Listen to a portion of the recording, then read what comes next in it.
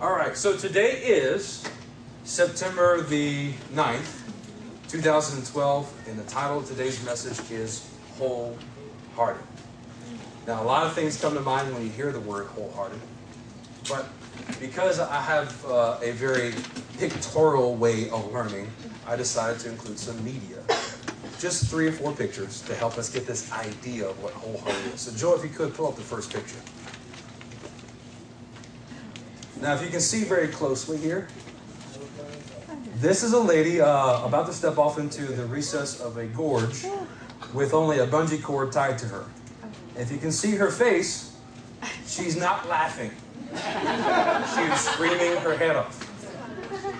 I love this picture because how many times have we been confronted with doing God's will, and this is exactly what it looks and feels like. I'm going to step off that edge. Oh my God! But you're holding on to that rope. You know it's going to trust you or sustain you. All right, the second one. Now, he looks like just one heart with legs and feet. But I pulled up this picture because this is an example of some of the results when you go wholehearted without the help of anabolic steroids. As you can see on the side, he has 1, 2, 3, 4, 5 45-pound rings on one side with a 25. That's somewhere in the neighborhood of 415, maybe 500 pounds. Well, I'm sure at the age of 5, he wasn't able to do this. But this image is one that separates the boys from men. And what it takes to get there is a wholehearted devotion of working out on a daily basis. Amen? Amen. So, I'm not saying we're aspiring to look like him, but spiritually, yes, everybody get bowed up. So, third picture. This is my favorite. Now, if you can tell, this is our very own Malachi Lamb at a baby shower. And this is really the pinnacle of wholehearted. Because you have, well,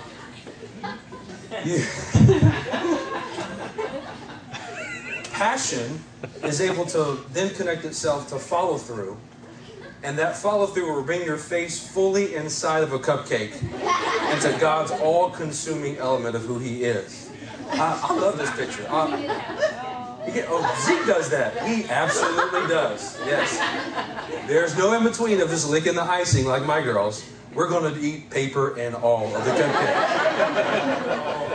So if you don't leave with anything today but this image and the word wholehearted, and this is how we're to be with Jesus, we have done our job in impressing the Word of God into your minds. Y'all agree? Amen. But how about this? Let's add a little bit more to that. Y'all ready?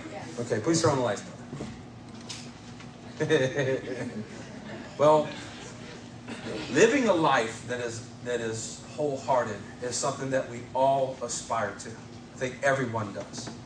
And whether it be in workplace, school, whatever we set our hands to. I don't think anybody sets out and says, I'm going to put all my effort into this so I can fail.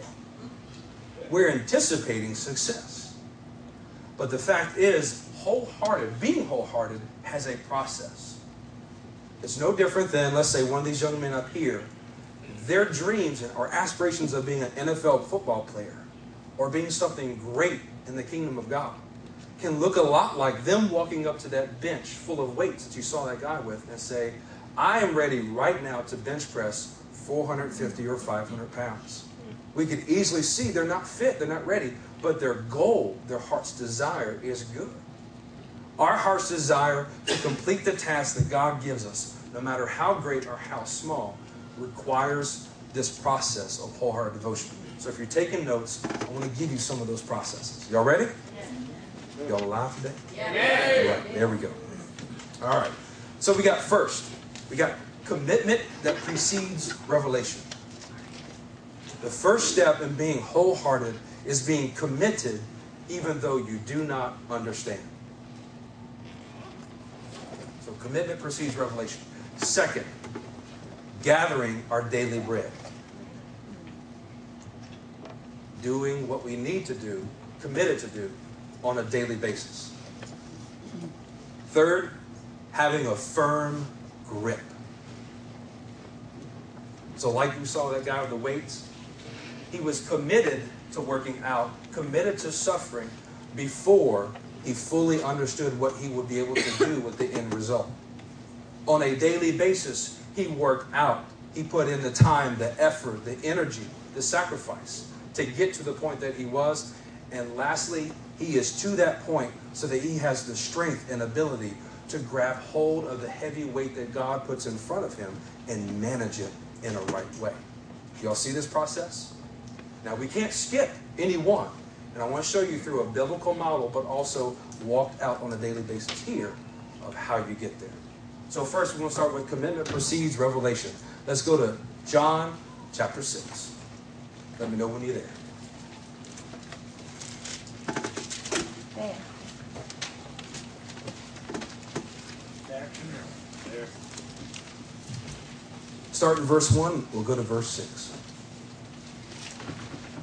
Sometime after this, Jesus crossed the far shore of the Sea of Galilee, that is, the Sea of Tiberias. And a great crowd of people followed him because they saw the miraculous signs he had performed on the sick. Then Jesus went up on a mountainside and sat down with his disciples.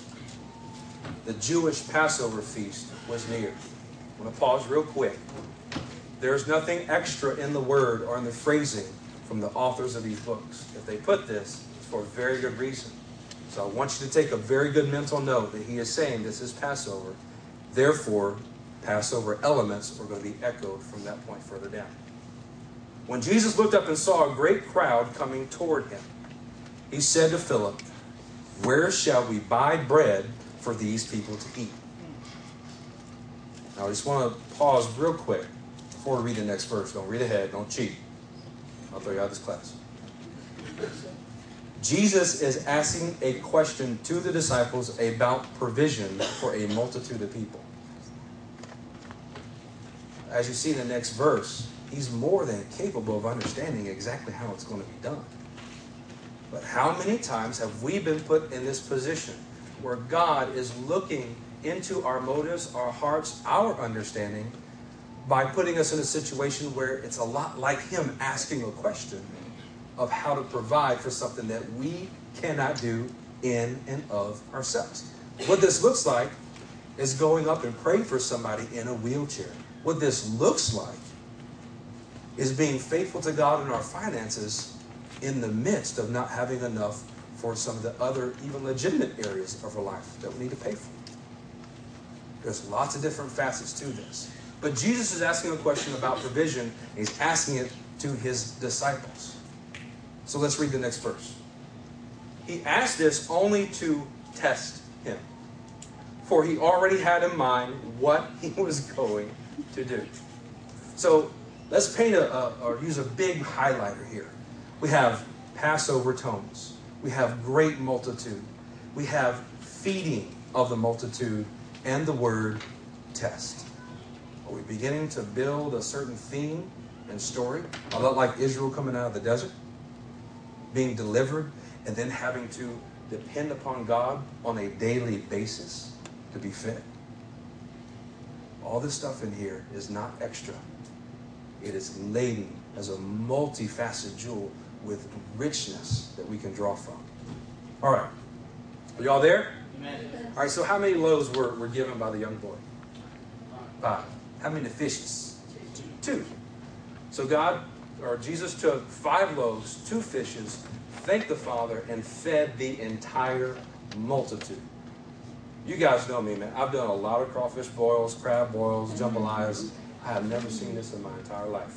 If there's ever anything that Cassidy and I worry the most about when it comes to a get-together is how in the world are we going to feed all these people? And so we overshoot. And what Philip replies with, he says, look, even all this money wouldn't buy enough for everyone to take just one bite. Not even enough. But in God, and committing to his plan and purpose before we understand the outcome, gives us the ability to feed the multitudes or do what we are not able to do in and of ourselves. Amen? Amen. Amen. So let's skip ahead to verse 14. after the people saw the miraculous sign that Jesus did, they began to say, "Surely is this the prophet who is to come in the world?" Jesus, knowing that they intended to come and make him king by force, withdrew again to a mountain by himself. I want you to think about the early parts of your walk. I'm just going to kind of give you some grace and leadway into this. How many times in Jesus have we tried to take God's eventual plan and force it to become king ahead of its time? Amen. And God began to withdraw.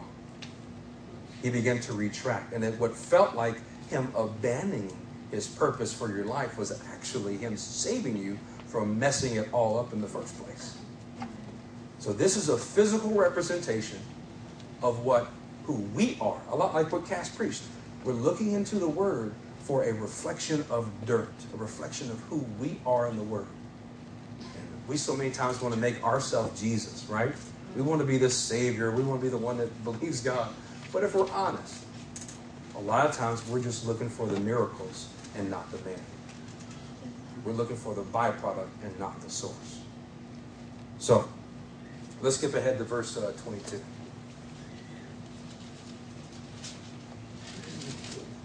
The next day, the crowd that had stayed on the opposite shore of the lake realized that only one boat had been there, and that Jesus had not entered it with his disciples, but that they had gone away alone. Then some boats from Tiberias landed near the place where the people had eaten the bread after the Lord had given thanks. Once the crowd realized that neither Jesus nor his disciples were there, they got into the boats and went to Capernaum to search for Jesus. When they found him on the other side of the lake, they asked him, "Rabbi, when did you get here?" What would be a typical response to that? Yesterday or a couple of hours ago. Just, useful conversation. But look how Jesus replies. Jesus answered, "I tell you the truth. You are looking for me, but not because you saw miraculous signs, but because you ate the loaves and had your fill. You're just seeking after me for what's good for you, not after me, not after my Father." Verse 27, "Do not work for food that spoils, but for food that endures to eternal life, which the Son of Man will give you. On him, God the Father has placed his seal of approval." Then they asked him, "What must we do to do the works that God requires?" That's an honest question. I think all of us ask that on a continual basis. What must we do to obey God and fulfill the purpose and requirements he has for our lives? What must we do for eternal life? This very simple answer came. Jesus answered, "The work of God is this." Everybody say this. This. Into the microphone. "To believe in the one he has sent." Everybody say, "to believe." To believe. We've studied several times over and over again, and for good measure, belief is action-based. Can anybody tell me what the Greek word for belief is that we've studied? It starts with a P. Pistis. Now, this Greek word does imply action, but it's more about intellectual acknowledgement. If you think about it, if you pistis it, then we're able to see that a lot of that mindset has infiltrated our understanding of walking and being wholehearted with God. Because wouldn't you say that you would sit at a desk and learn from a professor, and everything he would tell you as an expert in a field, you would believe wholeheartedly? That's where we're trained. You would believe him wholeheartedly about the topic he's sharing the details on. Because he has the credentials, he intellectually shows a grasp of the idea. But to a Jewish mind, they would not grab what he had to say wholeheartedly until they saw him demonstrate that he had the ability to walk this out. So, we have pistis. Does anybody know the Hebrew word? Imuna.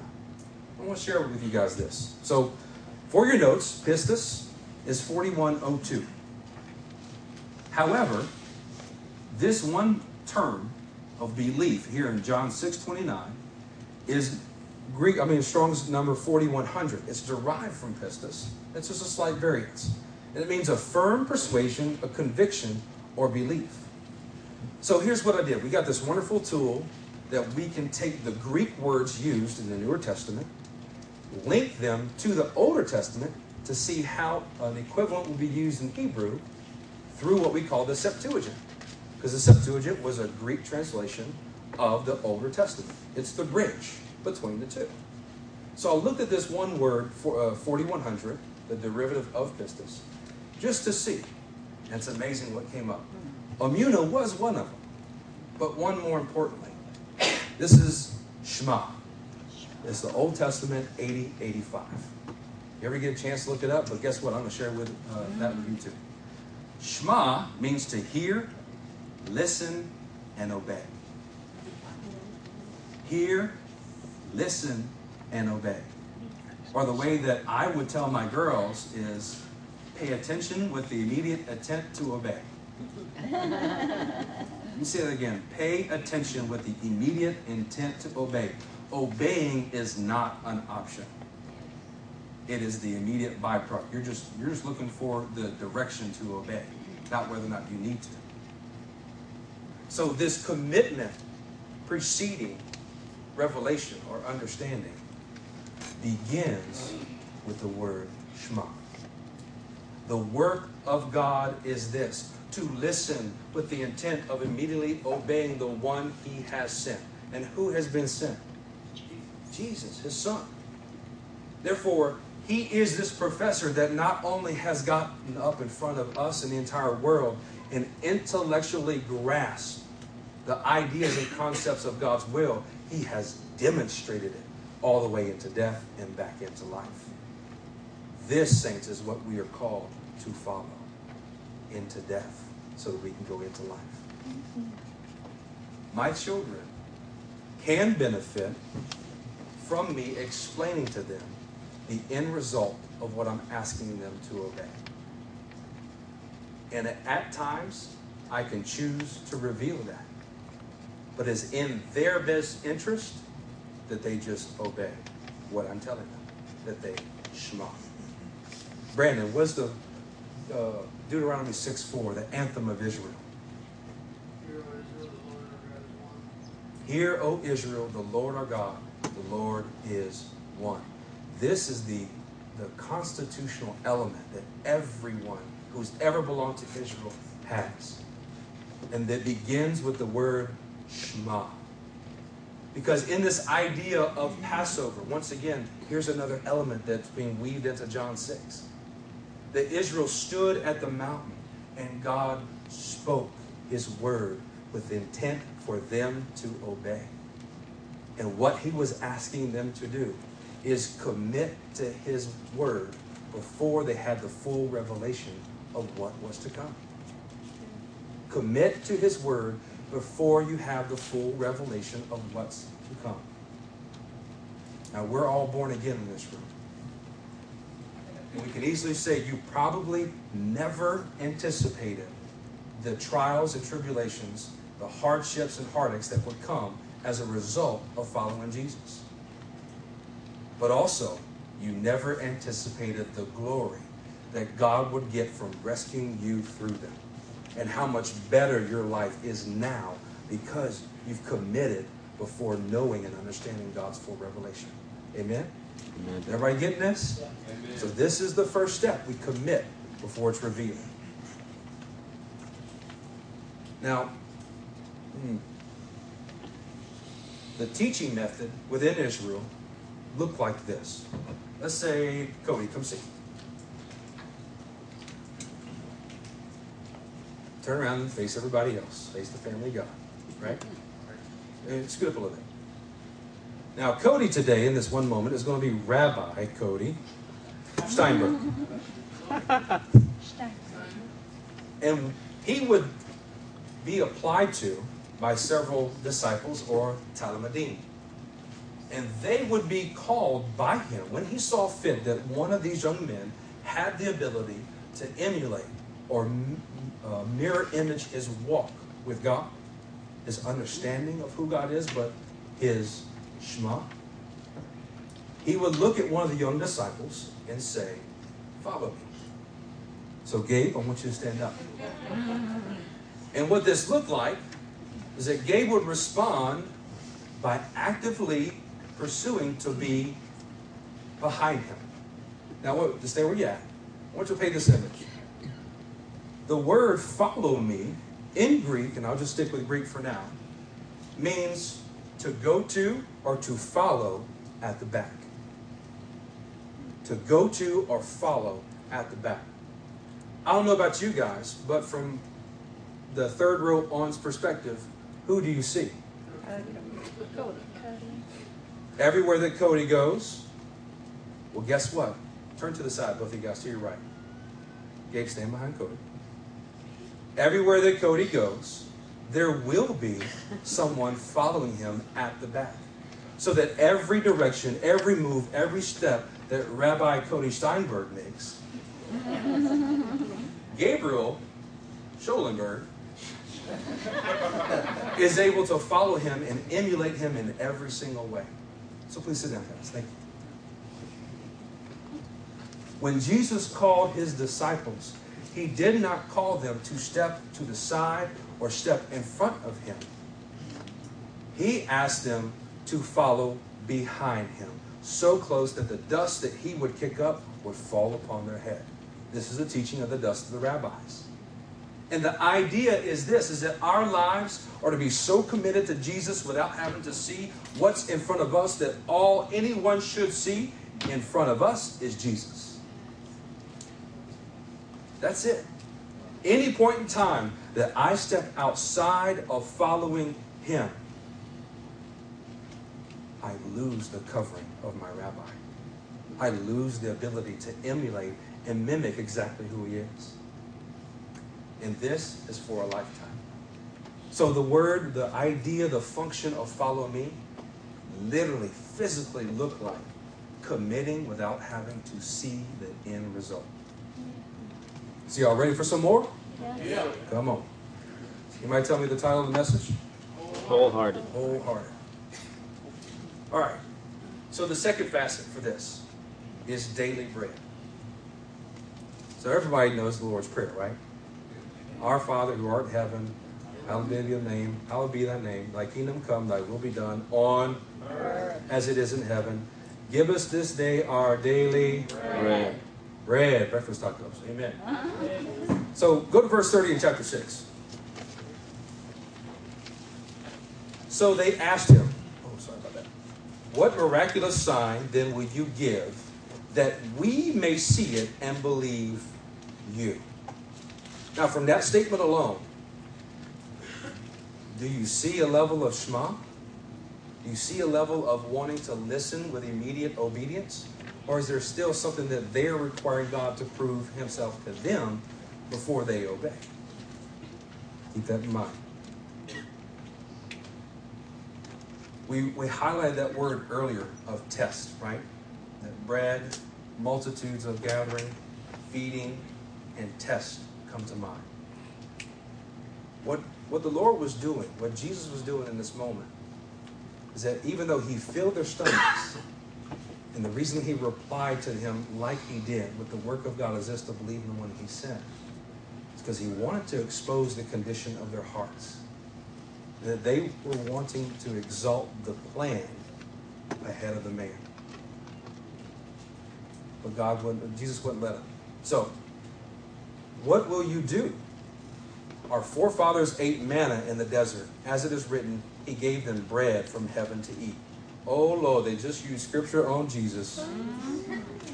They're trying to battle him for what they really want. So, let's go to Exodus 16. Is everybody there? Yeah.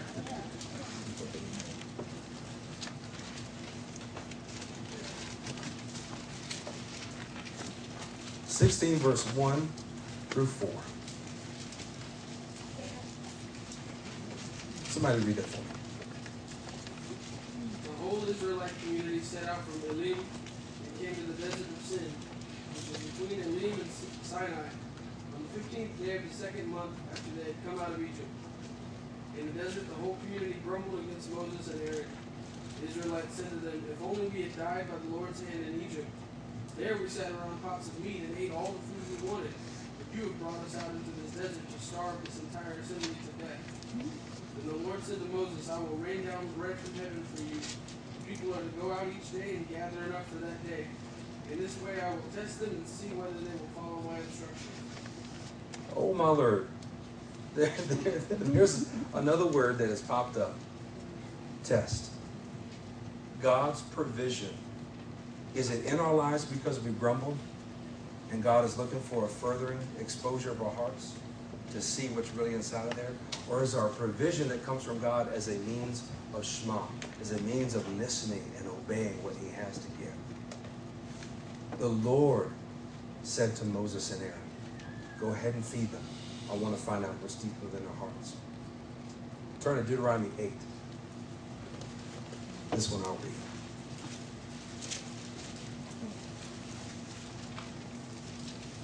Starting in verse 2. "Remember how the Lord your God led you all the way in the desert these 40 years, to humble you and to test you in order to know what was in your heart, whether or not you would keep his commands. He humbled you, causing you to hunger, and then feeding you with manna, which neither you nor your forefathers had known, to teach you that man does not live on bread alone, but on every word that comes from the mouth of the Lord." Does that sound familiar? Mm-hmm. Where have we seen that before? Somebody tell me. Yeah. In the desert, where Jesus resisted the temptation of the devil. This was the first scripture that Jesus pulled up to combat temptation. So I want to walk y'all through this temptation. Let's go to Luke 4.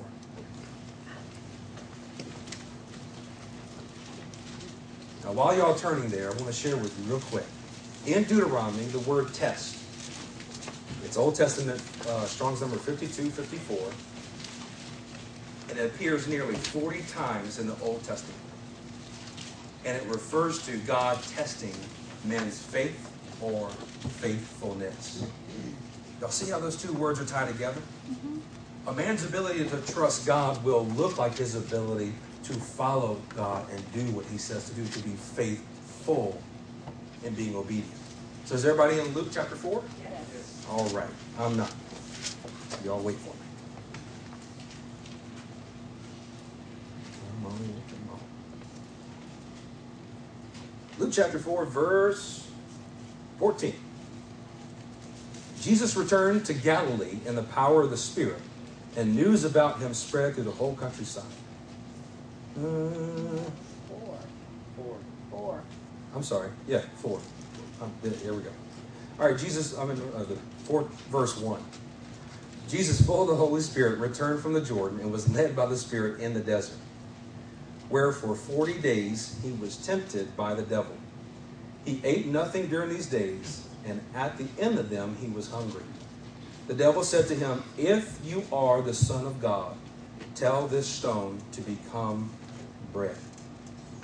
Now, something that popped out to me. Did the devil ever say, "Eat it"? Did the devil ever pick up bread and shove it in his mouth? And Jesus said, "No, get thee behind." All he was asking him to do was be who he was.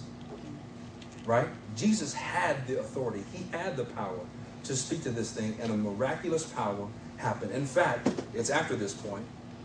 But essentially, he did the same thing by feeding the 5,000. He took something that was and multiplied it into something that could not be other than a miracle itself. Y'all see the tie-in? Yeah. He was asking him to be who he really was, but the difference is it was at the will of Satan.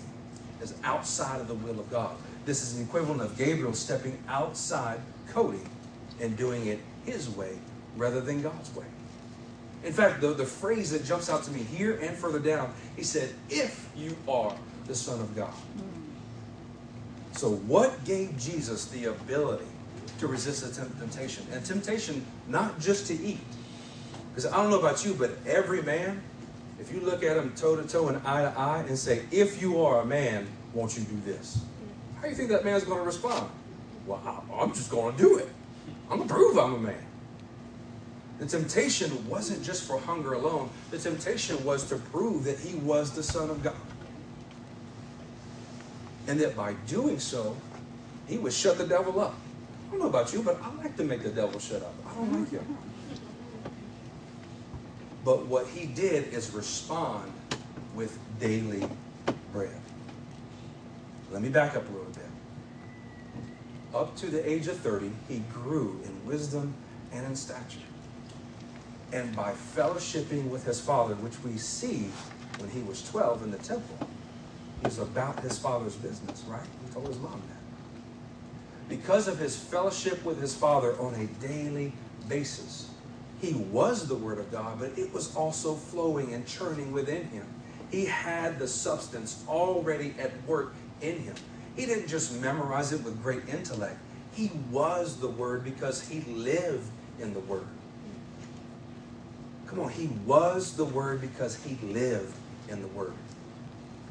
And we have that same ability to do in Jesus. That if we are willing to commit to God's ways before we understand the fulfillment of them, and on a daily basis demonstrate that commitment by saying, Lord, your word is higher than mine, it's higher than anybody else's. It's only with your word that I can live and move and have my being. And part of that living and moving and having your being is being able to take on the temptations and the weights that will be thrown at you. Isn't that the true time of testing? Is that whenever your flesh is starved of what it's want, your desires, your ambitions are starved of what they want, and they may rightfully belong to you. It might even be God's will for you, but you can't have them, and yet you fight the temptation to give it to yourself. So let's look at the next one. Number 2. We'll read further down. The devil led him up to a high place and showed him in an instant all the kingdoms of the world. And he said to him, I will give you all authority and splendor, for it has been given to me, and I can give it to anyone I want to. So if you worship me, it will be all yours. Jesus answered, it is written, worship the Lord your God and serve him only. Little side note here. Did Jesus quote a paragraph? Did he quote chapter and verse? He quoted the living word of God. And it was living inside of him. It was him. It's no different than you and I. As we swim in God's word, it lives in us. And immediately we will know what to do, because the spirit that he put inside of us will move us and show us, like Jesus promised as the counselor, show us how to respond to every situation. Y'all want to be equipped with that? Yes. Now, what I picked up on this facet of it, the devil was tempting him with all the kingdoms of the world. Well, after everything is said and done, isn't that what Jesus will have anyway? In fact, he will present God, or back to God, everything that has now been subdued and conquered. So what he was tempting him with is the early receipt of an inheritance. That before you have to suffer Jesus, before you have to endure all these events, you don't really have to. Let's bypass suffering. Let's bypass perseverance. Let's bypass maturity altogether, and let's just be complete. And Jesus said, no. Worship, or barak, submit to, bow down, fall down before the Lord your God only. Only. Third one. Verse 9. The devil led him to Jerusalem and had him stand on the highest point of the temple. If you are the Son of God, there's that phrase again. He said, throw yourself down from here, for it is written, he will command his angels concerning you to guard you carefully. They will lift you up in their hands so that you will not strike your foot against a stone. Jesus answered, it says, do not put the Lord your God to the test. You know what the devil was really asking him to do? In the same way of an inheritance. This was the pinnacle, the fulfillment of Jesus' call. Not falling down from the top of the temple and being rescued by angels in some Hollywood theatrical moment. But what he was saying is, put your life at risk, and before the heavens and earth, God will save you, and you will be honored by all. Isn't that what the resurrection was? It was, once again, not an early receipt of inheritance. It was the early receipt of the fulfillment of his call. That's what he was tempting with. If you are the Son of God, I know this can happen. God will rescue you. Look, it says it right here in this word. You step outside of God's will and try to fulfill your own call. That's what he was tempting. An early resurrection. Everybody still in Luke 4? Yeah. All right. So if I had some phrases to say, some of these I gathered, but I also added to. God has always required that we commit to the man, not the plan. The king, not the thing. The captain in charge, not the ship or the barge. The one who makes us free, not the fruit on the tree. To one who breathed life in us, and not the formation of dust. Our commitment to God's word and saying him and him alone, worshiping the Lord God alone, and doing that day after day after day will bring about the promises that God has set apart for you, the good works he has set apart for you. I don't know about you guys, but I raise my hand to, I am still waiting. I am still waiting to be released from secular work so that I can do this and everything else that our ministry does on a full-time basis. And yet I still have to carry the burden of working full-time. And there are times I get discouraged. There are times I get pressed down. But the last step is a byproduct that God has so faithfully put in front of me and ingrained and disciplined me in. That if I'm faithful and committed to his word, and I'm daily washing myself with his promises, daily washing, reminding my heart, my soul, of what God has designed me to do, which is to propel others into his presence. Those two combined will give me a firm grasp of being able to hold on to what God has promised. Do you guys want a firm grasp? Well, this is that last step to getting wholehearted. Let's read about how Jesus did it. Let's go back to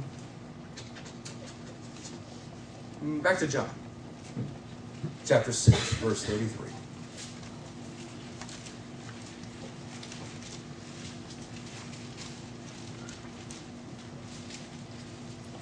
Actually, starting in verse 32. Jesus said to them, I tell you the truth, it is not Moses who has given you the bread from heaven, but it is my Father who gives you the true bread from heaven. For the bread of God is he who comes down from heaven and gives life to the world. Sir, they said, from now on, give us this bread. Jesus declared, I am the bread of life. Let me repeat that. Jesus said, I am the bread of life. Having a firm grasp on God's call as a result of being committed and daily washing yourself with his word is going to give you the confidence that you need to understand exactly who you are and what you've been called to do. And not crowd, not criticism, not anything else can convince you otherwise, because God has made it plain, but you put yourself in the position for God to make it plain to you. That's our duty. It's not to fulfill things on our own or go grab what we think is God's plan and make it happen for ourselves. We're just called to Shema, listen with the intent of obeying. Jesus had such a firm grasp that he was able to say, I am this bread of life. I am the one sent and came down from heaven to give the entire world life. I don't know about you guys, but that's a huge call. Amen. And it came at a great price. Not just the shedding of blood. That happens all the time. This was the one and only shedding of innocent blood. Purely innocent blood. So let's keep reading.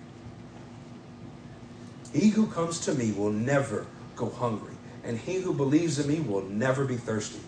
But as I told you, you have seen me, and still you do not shema. All that the Father gives me will come to me, and whoever comes to me I will never drive away. For I have come down from heaven not to do my will, but to do the will of him who sent me. That sounds a lot like what he said in the Garden of Gethsemane. After 3 times of being pressed, after 3 times of the heaviest weight that any man could ever have upon him about his call, surpassing even the moment of being led by the Spirit into the desert and tempted. Now in the Garden of Gethsemane, he echoed those very words because he had a firm grasp on what God has already said. Amen. He had a firm grasp on what God has already said. There's a beautiful word when it comes to grasp. Y'all remember that video we watched by Eric Ludy, Rock Kazak? Be strong and courageous. This is what was used to tell Joshua. In Joshua 1, verse 3, 4, 7, I think 9. Rock Kazak. Be strong. Take up the promises of God and hold them firmly to the point it cannot be snatched out of your hand. It is our duty to be faithful to God, that we prove ourselves faithful to him, not that he proves himself faithful to us first.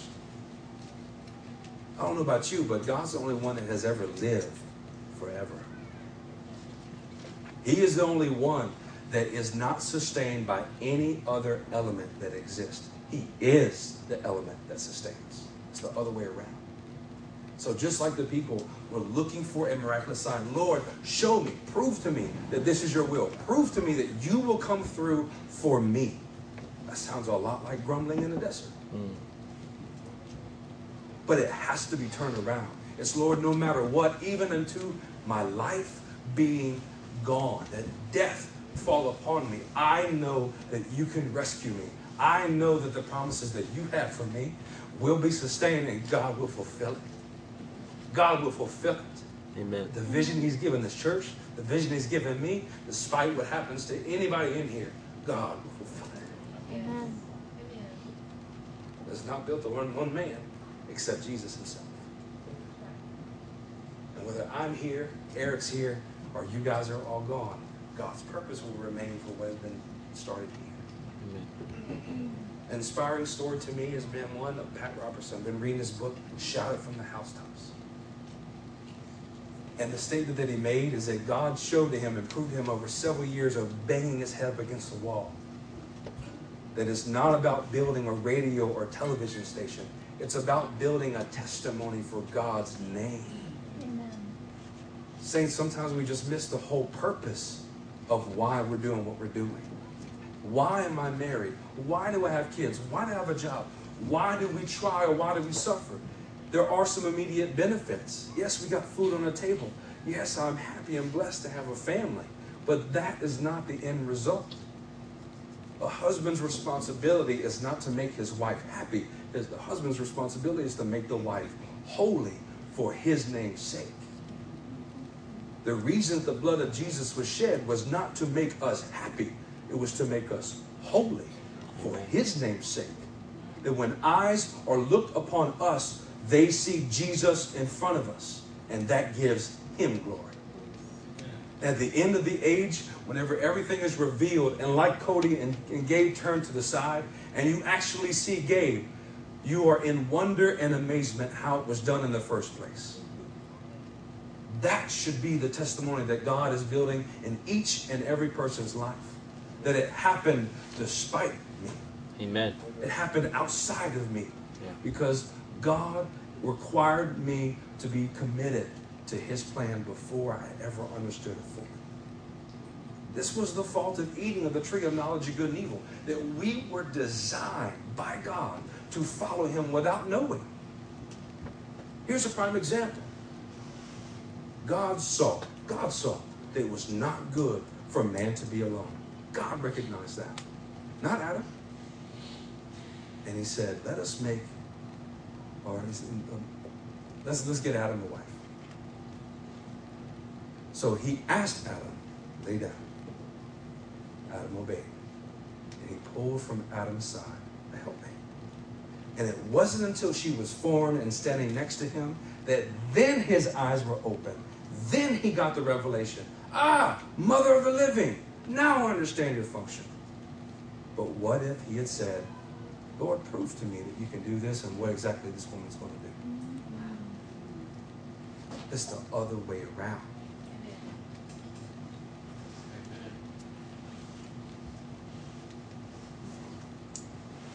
Let's skip to 48.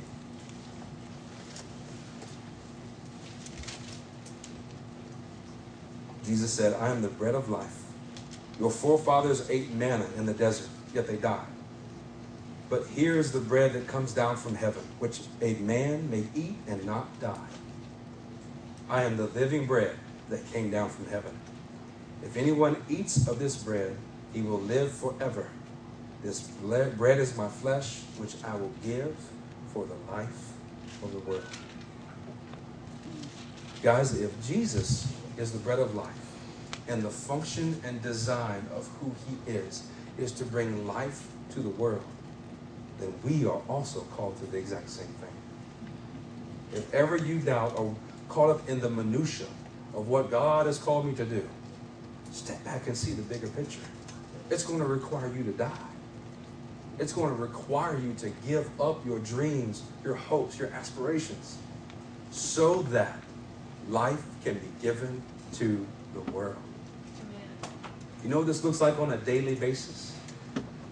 This looks like not going to sit down and watch TV and ignoring that phone call from a close friend who needs your help, but getting up and answering it and be willing to go in the middle of the night to do with them and for them something you'd rather not do. Mm-hmm. It comes in those daily exercises, because in that moment, the Word of God should spring up inside of you, and you realize it is better to give than to receive.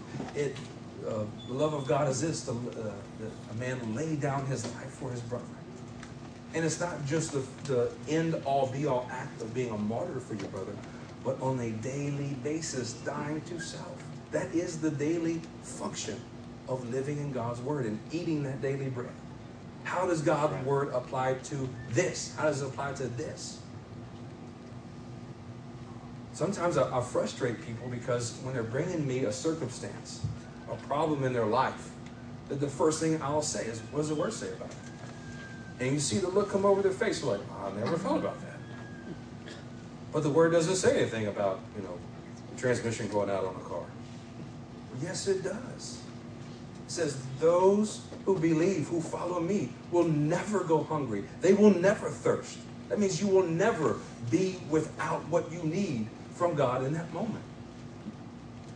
Here's a life example from me, right? Everybody knows I own a Ford truck. That kind of says it all. Here I am, early part of last week. I started having some problems with my truck. Spencer and I were driving down the road. And I've done a lot of work to this truck just to keep it running and certain issues that happen at 200,000 miles. But I thought I got them all fixed. In fact, every single time something happens, my first thought is, oh man, I got to tell Cass. And she's going to go, I told you not to buy that truck. And then I stand up and say, what is God's will? Look, it's testing, perseverance, maturity, completeness. I'll have a whole truck when we're done. But there came a point in my week where I was so focused on fixing my truck and so determined to research every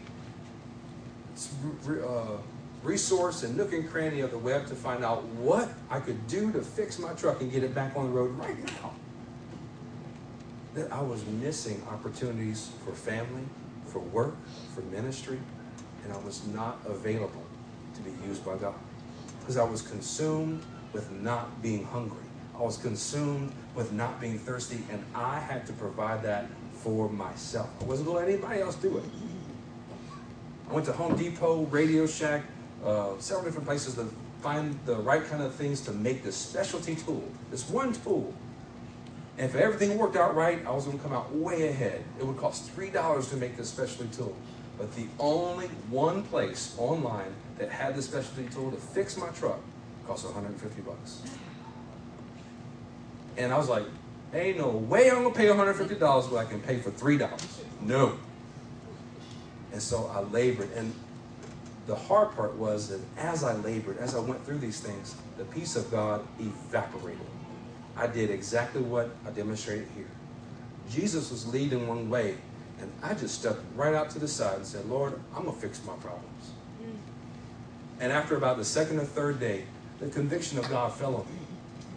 And things were just working out, and I felt like a 5-year-old. I would sit down and pout and cry and everything else. Literally, because it was hot and I was frustrated. But at that moment, God said, why don't you just trust me? Why are you trying to fix everything yourself? In this hope of not being a burden to anybody. In this hope of, being an example before the body of Christ that, yes, we can. I was nullifying God's ability to provide for me outside of me. I was shoving aside this daily bread. I was asking for revelation before I was really wanting to commit that God would take care of me. I was consumed with, I would take care of me. And because I got that out of order, I was like a flailing cat on a pole trying to grab a hold of God's will. It wasn't there.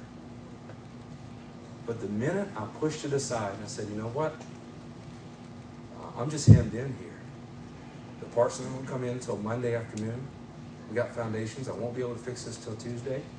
Just got to trust that God provides. And within 24 hours, with a loan vehicle and also financially, God made the way.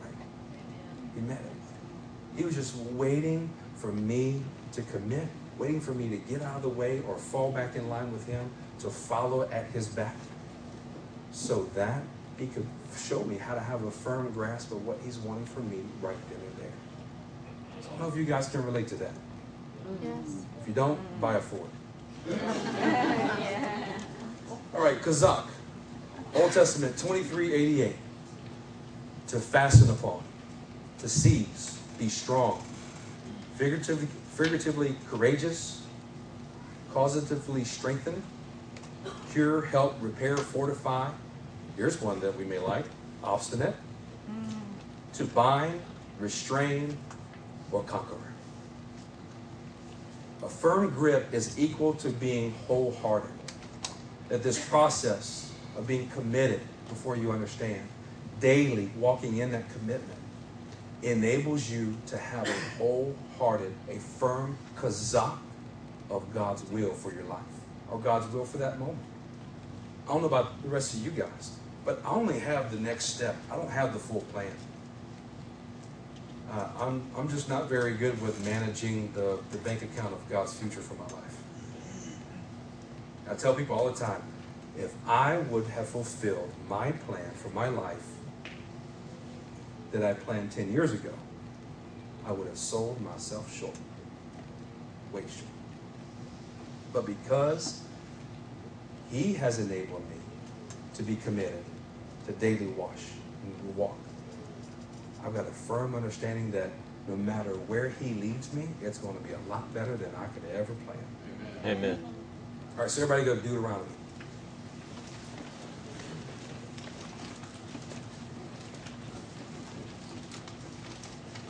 Deuteronomy chapter 8. Now this is where we were earlier. I want to show you guys something. This is beautiful. As I begin to study these things, the way I began to put this together is, once again, I'm visual. So I had these 3 things that were stirring inside of me. That early last week, God began to stir about daily bread. And then I had those situations with my truck. God began to stir me about committing before I understand fully. And then here recently, it was about that firm grasp, that holding on ability to God's will. I was talking with Cassie the other night. I said, I know all these 3 things can tie together. I just don't know how. So as I begin to put it on a piece of paper and draw big bubbles around them, I began to put the different facets of each one. And then it all began to come together. And I don't know, I just felt like this was something that was true in my life, but also very much so in the Word.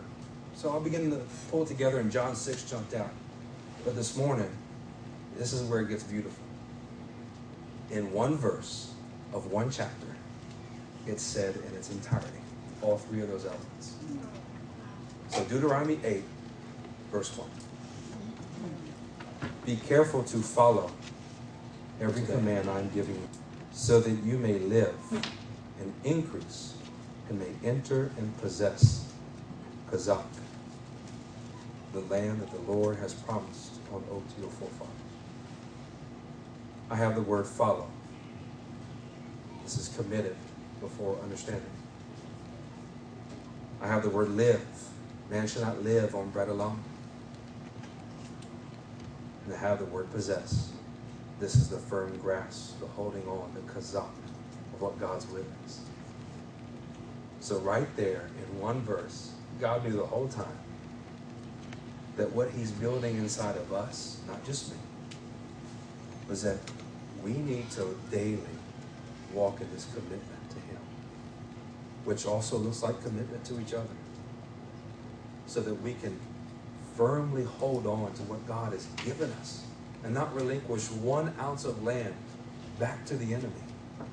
I don't want to be robbed from. I don't want to be stolen from. But I can tell you that I will advance everything that God has given me.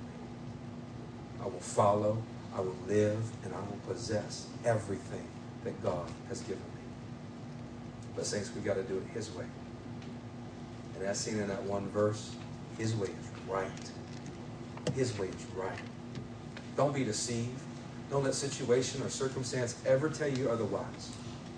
That you cannot provide enough to fulfill or feed God's will for your life. It's him that provides. And instead of asking him to prove himself to you, won't you prove yourself to the Lord by obeying fully what he said? Amen? Amen. Let's live wholeheartedly.